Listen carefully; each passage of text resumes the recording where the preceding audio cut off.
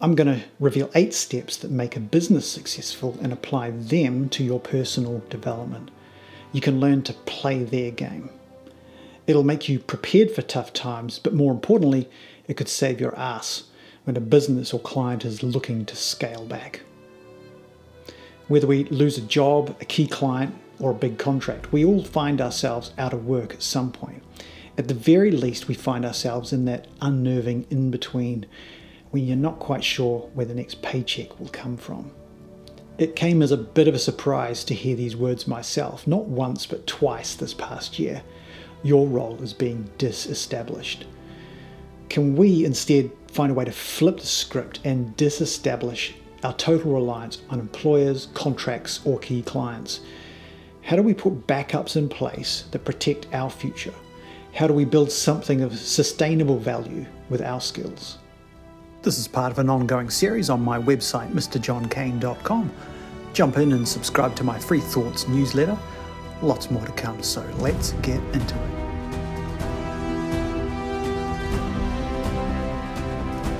I'm not going to lie, it's tough when it happens. And I don't know what's worse. For half of my career, I've been self-employed as a freelancer or running my own businesses. When you're the boss, the process can become drawn out when things are going south. It's only human nature to cling on to something that just isn't working. When employers make us redundant, we feel powerless. And it comes as a bit of a shock. But at least it's short and sharp. It's kind of like ripping off a band-aid quickly. All businesses go through tough times financially. For employers, cost cutting is unavoidable to survive, and the reality is wages are the biggest cost. My last 2 employers, they did it with honesty and transparency, so I respect that. I can disagree with the decision, I could put my case forward professionally, but ultimately it's their business. I've also been the one to make my own employees redundant, so I get it. It's tempting to dive straight into finding the next job as well. By all means, start looking, but take a step back and reassess. It'll feel like the clock's ticking louder than it really is, and the inner voice inside is shouting, bills, debt, money, pay, panic. Don't fall for it. If you're fortunate or smart enough to have negotiated decent redundancy payout into your contract, make use of that time wisely. Otherwise, you have to do what we did. Our outgoings are fairly substantial with the house and the kids, so we had to adjust our mortgage repayments, reduce the childcare, daddy daycare right here, and we had to cancel a lot of nice-to-have services just to save some money. This is important. Ideally, you don't want to have to leave this till it happens, so we'll come back to this soon. Let's first explore what we don't want, so we know what we do want. There are 2 types of dead weight in this scenario, a dead weight employee and a dead weight customer. Rushing to find something that's not right for you comes with some warning bells. It quickly leads to job dissatisfaction, and that shit's hard to hide. Next thing you know, you're front of the line for the chopping block again. And so begins a vicious cycle. We all know it. Some larger employers use redundancy as a way to restructure and discard the dead weight. Don't be a dead weight employee. Likewise, if you're a business owner, trying to panic sell your way out of tough times, you set yourself up for a drawn-out death by 1,000 paper cuts. The common mistake is non-strategic price cutting to try and win new customers. If you end up with customers who expect to pay less, they will never pay more. The one thing worse than having no customers is having dead weight customers. The only way to avoid dead weight is adding value, and that starts with you. Adding value is nothing new in the business world, but as individuals, we get so caught up in the day-to-day of running our own lives that we forget to keep building value in ourselves. A value-add proposition are features of a product or service that add worth beyond the basic functionality. It goes beyond what our competitors offer. It makes a product or service more attractive to customers. Now let's reframe that to ourselves. A value add proposition are characteristics of a person that add worth beyond their basic functionality. It goes beyond what their competitors offer. It makes a person more valued to customers and colleagues. Identify your unique selling points, your USPs, and expand on those. In business, that should be your value-added proposition, not your price. But we all have our personal USPs too. This could be a combination of your professional skills, your personal experiences, or even your approach to problem solving. Update your resume regularly as well, even when you're not actively looking for a job. It really helps to focus on your USPs. Start by listing your strengths, your skills. Think about what you're good at and what comes naturally to you. This might include soft skills like leadership, communication, or creativity, as well as hard skills and technical abilities. If you haven't done a personality test before, it can be a valuable insight into who you are. I've put a link to the free test I used in the description or at the end of this article if you're watching on my website. I'm personally a protagonist ENFJ-A, which explains why I do all of this. Make your own ChatGPT app. I mean, seriously, this is really worth doing. Take your resume and the results of that personality test and create a custom GPT app with those documents uploaded as the source data. Set it to private, of course, and then chat with the app to ask questions like, what are my key USPs based on my experience and personality traits? Trust me, this is way more fun than just Googling your own name. In the business world, innovation is key to maintaining a value-added proposition. That doesn't always mean major new product releases, but just small iterative improvements. This earns loyalty in spades. Just think about the software you use and how much you appreciate even just little updates. Not just to squash bugs, but to add useful functionality. When it shows the business is listening to user feedback, the customer just feels more valued. In personal development, continually updating your knowledge and skills is crucial. This could involve staying abreast of the latest trends in your own field, learning new technologies, or developing new skills that are just in demand. Businesses add value by solving problems for their customers. In your personal and professional life, focus on being a solution provider. This means not just having a set of skills, but also knowing how to apply them in practical problem-solving scenarios. A common mistake is identifying a problem and communicating it before you've come up with possible solutions. Always bring solutions to the table at the same time. It doesn't matter if they're the right solutions, it just shows that you're being proactive. I can't stress enough the power of solution mindsets. It's the secret sauce to everything. Businesses use branding to create a unique identity. In the same way, developing a personal brand can help you to really stand out. Sometimes these are interlinked if you're the founder.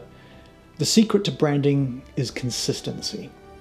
From the soft skills to how you interact with people, to how you showcase your unique skills and experiences. This is a bigger topic. I'll be talking about it a lot more soon, but finding your core messaging pillars and weaving them repeatedly through everything you do is how your brand becomes recognizable. This could be through social media, professional networking sites like LinkedIn, blogging, or even speaking engagements.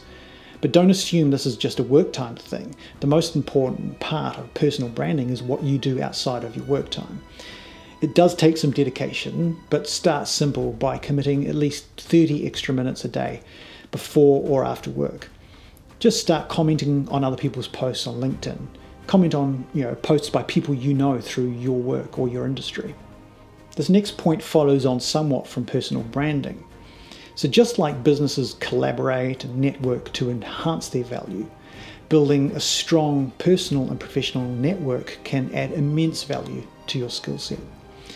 This network can provide support, advice, opportunities for collaboration, and exposure to new ideas and practices. Find local in-person meetups or seminars being held for your industry. While digital networking is powerful, you still can't beat the connections you form with people in real life. If you're not using LinkedIn already for developing your professional network, start now. For years, my profile lay really dormant, but last year I went to a professional development session around personal branding with LinkedIn, and it totally opened my eyes. As a marketer, I was kind of shocked I hadn't used it already. I'd highly recommend starting a personal chat group on WhatsApp, Telegram, or whatever app you prefer. Add a bunch of friends and name the group something like brainstorming ideas. Make it somewhere you can just throw crazy ideas into the ring and just get honest feedback. In the Web3 world, this became second nature. Out of the COVID pandemic, we all came together on Clubhouse voice chat rooms, and then it moved to Twitter Spaces, and then to Telegram.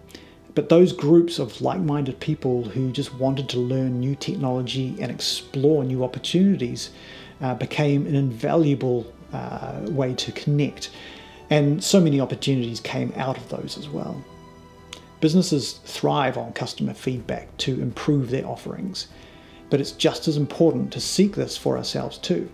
This might be asking for more frequent and useful feedback on your performance at work, or getting honest opinions from friends and family on something like your personal website. Being adaptable to change really enhances your personal development. Being open to constructive criticism shows a commitment to growth and to improvement. When you have friends and family only giving positive feedback, it doesn't really help you to grow. In fact, it holds you back. Make it clear that you want constructive criticism and use it as an opportunity to take it gracefully. If you can handle taking constructive criticism from family, where emotions are typically more defensive, then you can take it from anyone. If an extended break isn't financially feasible, it's a sign to examine your own finances. Why don't you have a safety net? Analyze your expenditures and start budgeting. Cut back on non-essentials to buy yourself more time. Time to focus on both self-improvement and job hunting without the undue stress. So tackle these 5 basics as part of your financial reality check. Firstly, assess and prioritize your expenses. Start by listing all your monthly expenses. This includes rent or mortgage, utilities, groceries, subscriptions, and any other recurring costs. Once you have this list, prioritize them based on necessity.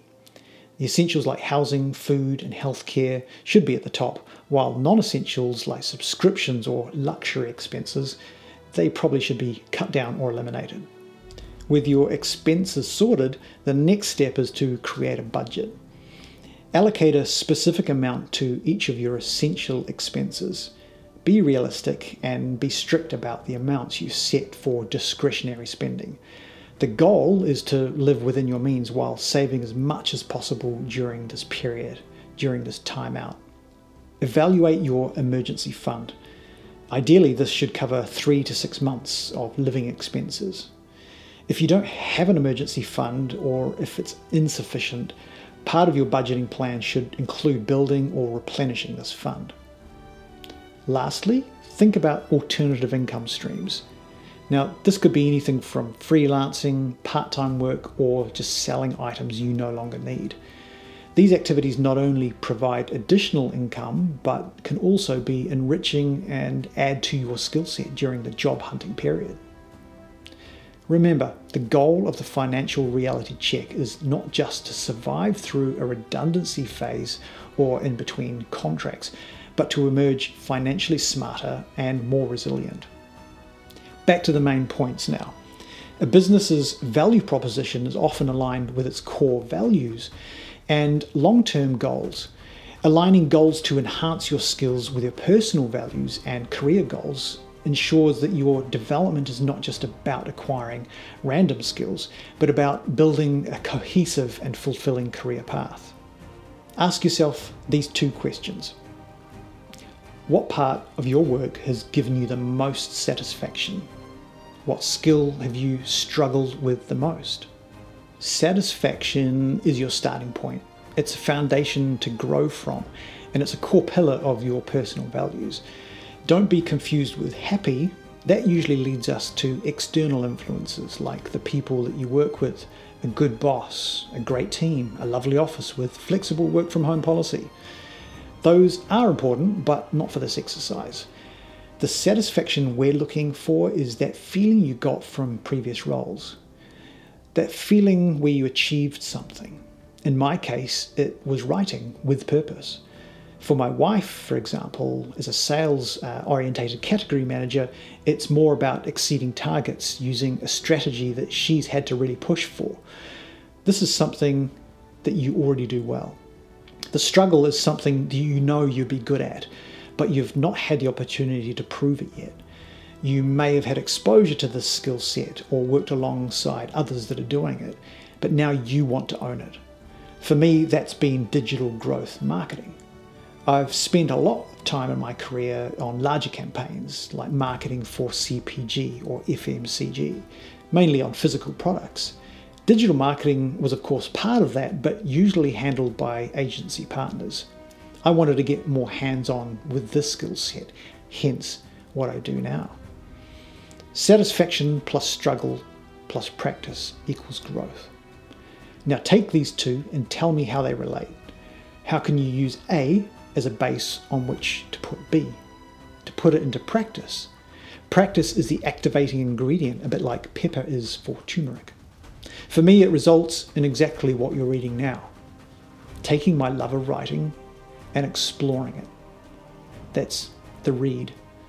Get better at consistent content growth marketing. That's the write. Start a newsletter, blog, and build digital products that I can market. That's the execution. Read, write, and execute. If you've followed my other articles so far, you'll be seeing this pattern starting to emerge, this three-step equation. It follows the read, write, execute, an operating system to really implement change. From now on, when a process falls into that, I'll be adding the RWX. Anyway, that's it for today. I hope this has really added value for you to learn how to add value back for yourself. Until next time, let's go.